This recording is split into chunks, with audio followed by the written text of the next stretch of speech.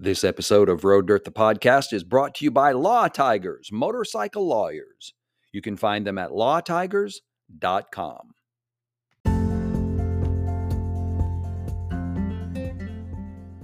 Welcome to Road Dirt, the podcast of Road Dirt Motorcycle Media and RoadDirt.tv, your down-home grassroots motorcycle brand, covering what we like to call Ride Life. Hashtag Ride Life. This is Rob Brooks, your host. Thanks for tuning in. And on this episode of the podcast, we take an electric adventure. We recently had the privilege of sampling for about a month or so the Zero Motorcycles DSR-X.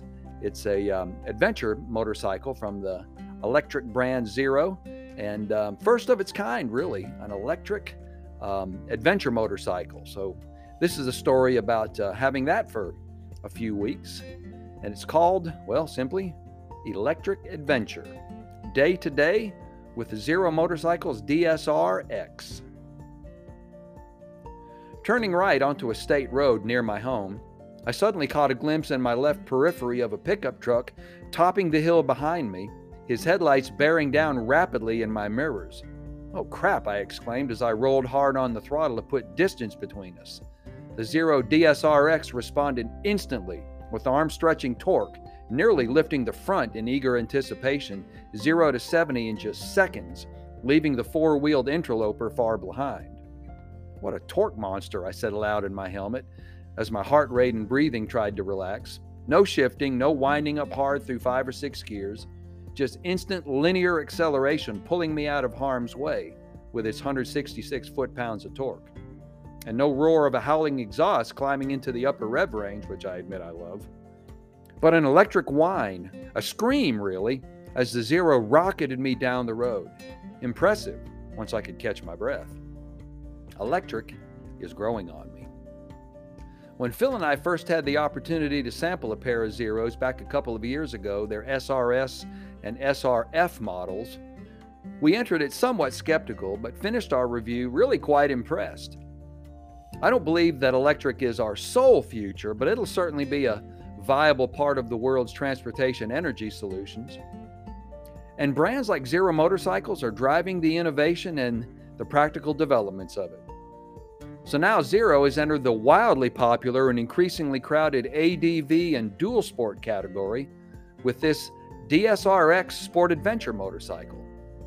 Rolling on an upgraded frame cradle from the SRS and SRF models, and with a new generation, what they call the Z-Force 75-10X drive motor and the 17.3 battery pack, the DSR-X is really quite suited and sorted for daily commuting, canyon carving, straight line dragging, like when you're trying to get out of the way of a jacked up pickup truck on your license plate, and light duty dirt and gravel. More on that part momentarily.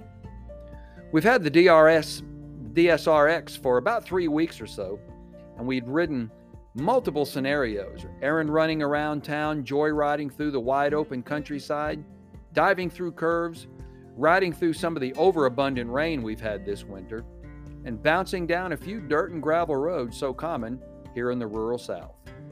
I personally found the Zero DSR-X more than adequate for the kind of riding I typically enjoy and employ.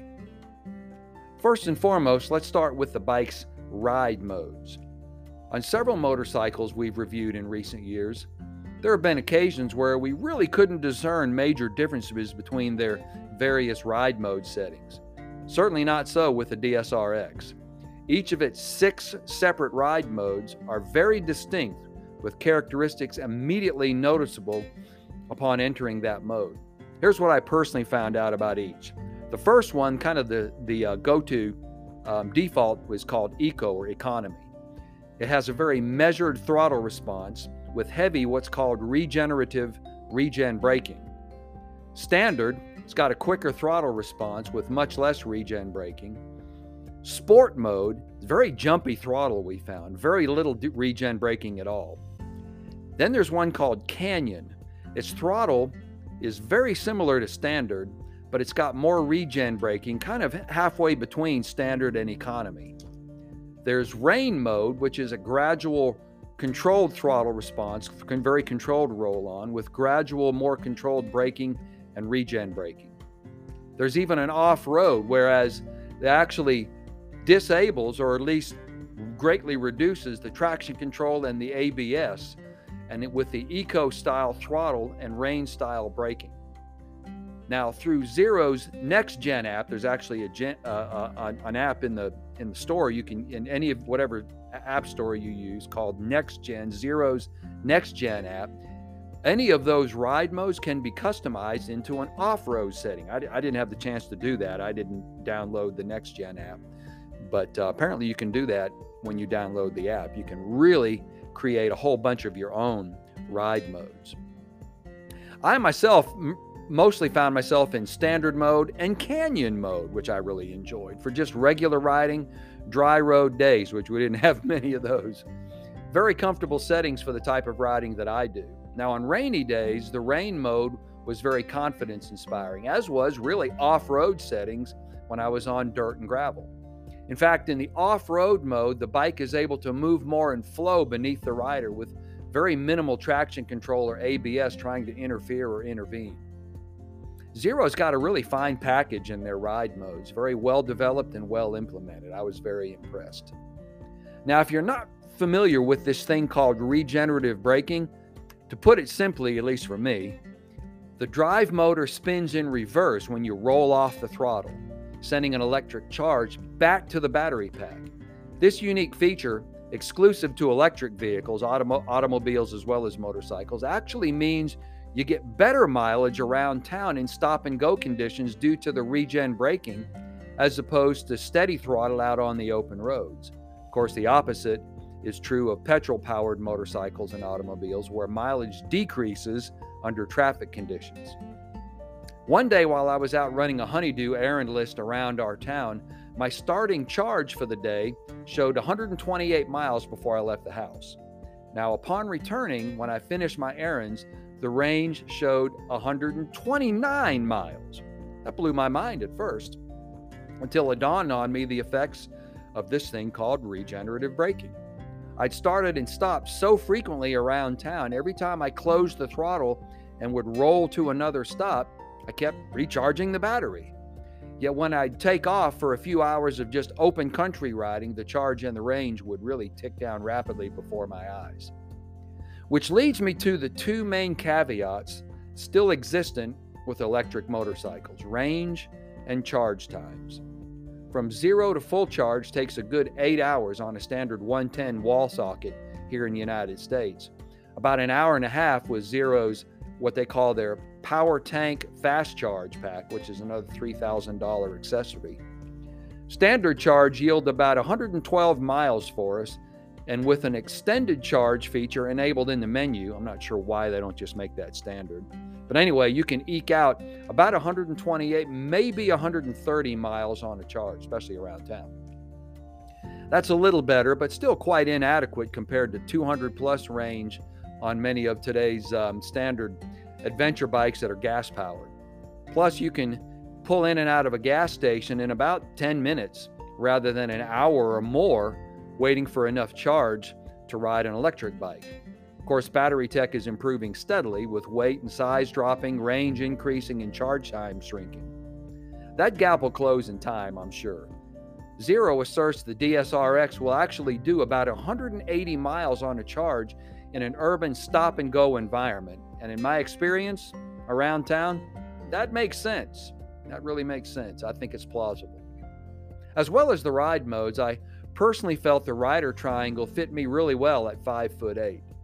I could mostly flat foot at stops due to the 32.6 seat height, and while the curb weight of 154 pounds might seem a mite heavy, the Zero carries all that weight really quite low, so I never really felt like I was going to lose it or tip over. To be honest, the overall dimensions and feel reminded me of Triumph's Tiger Sport 660, which we had about a year ago, which I absolutely love that adventure bike. An added feature I enjoyed and employed a few times was they have a reverse mode on the Zero. Access through the parking tab in the menu, sliding the bike back with the throttle inputs is much better than the reverse found on, say, the Honda Goldwing or similar bikes that we've tried. Now, in day-to-day riding, I appreciated the tactile manual adjuster of the windscreen up before you, up ahead of the TFT display. Just reach up and crank the screen up or down to your desired height, even while you're out riding. It's so much easier than snaps, screws, clips, or latches found on adjustable windscreens of other brands. Of course, in place of a fuel tank, the DSR-X has a deep storage trunk. It's not big enough for a helmet, but large enough for a slew of other items. No need for a tank bag, really. Just put it all in the tank trunk. The charging port is just forward of the trunk with a flip-up lid granting access. I also love the non-glare TFT dash, easily readable and not blinding like when the sun is over your shoulder. Thanks for doing that, Zero. It's the little things that make the difference.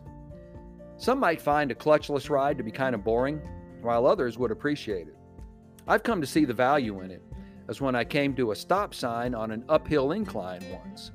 Rather than trying to feather the clutch while gripping the brake lever, followed by the delicate dance of releasing the brake and the clutch while feeding proportionate throttle to take off on a regular gas-powered bike, I found I could merely apply a tad bit of throttle on the incline, just enough to hold the Zero still with no brakes, then simply feed throttle to roll through and away. Zero has programmed a hill hold feature into the package, similar to what we found a year or so ago on the Triumph Rocket 3 that we rode, but I found it unnecessarily with that simple throttle mitigation. It was that easy. I've got to admit, as much as I thoroughly love the full interaction of hands and feet with a petrol-powered bike, the simplicity of operation with electrics like this could expand our sport to a much wider audience of participants. Heck, I've gotten somewhat spoiled by it in the time we've enjoyed the DSR-X. And when a typical recharge cost might range around $1.50 to $2, in these days of ridiculous gas prices, the appeal climbs even more. Of course, that's balanced against a sticker price of $24,495, and if you add the power tank or rapid charger options, the cost of entry can get rather steep indeed. Is it worth it? Let the rider decide. The list of accessories and farkles in the Zero catalog are really impressive, from luggage to lower seats, a variety of guards and mods to make the bike really your own.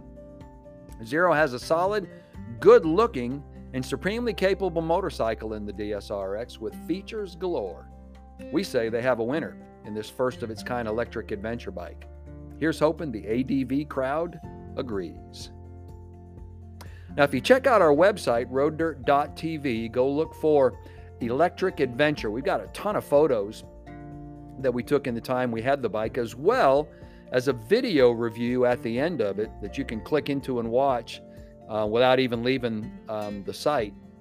And you can see a lot of our ride pictures and ride footage and things like that from the time that we had it. So go check that out, roaddirt.tv.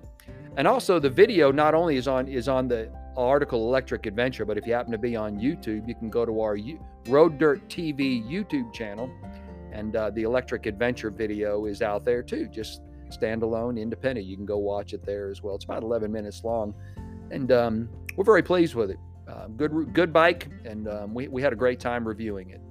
Hey, look us up on social media too. We're on Facebook, Twitter, and Instagram, Road Dirt TV. We've also got a Spotify music playlist, about 25 hours worth of music. It's called Road Dirt Classics. Go check that out.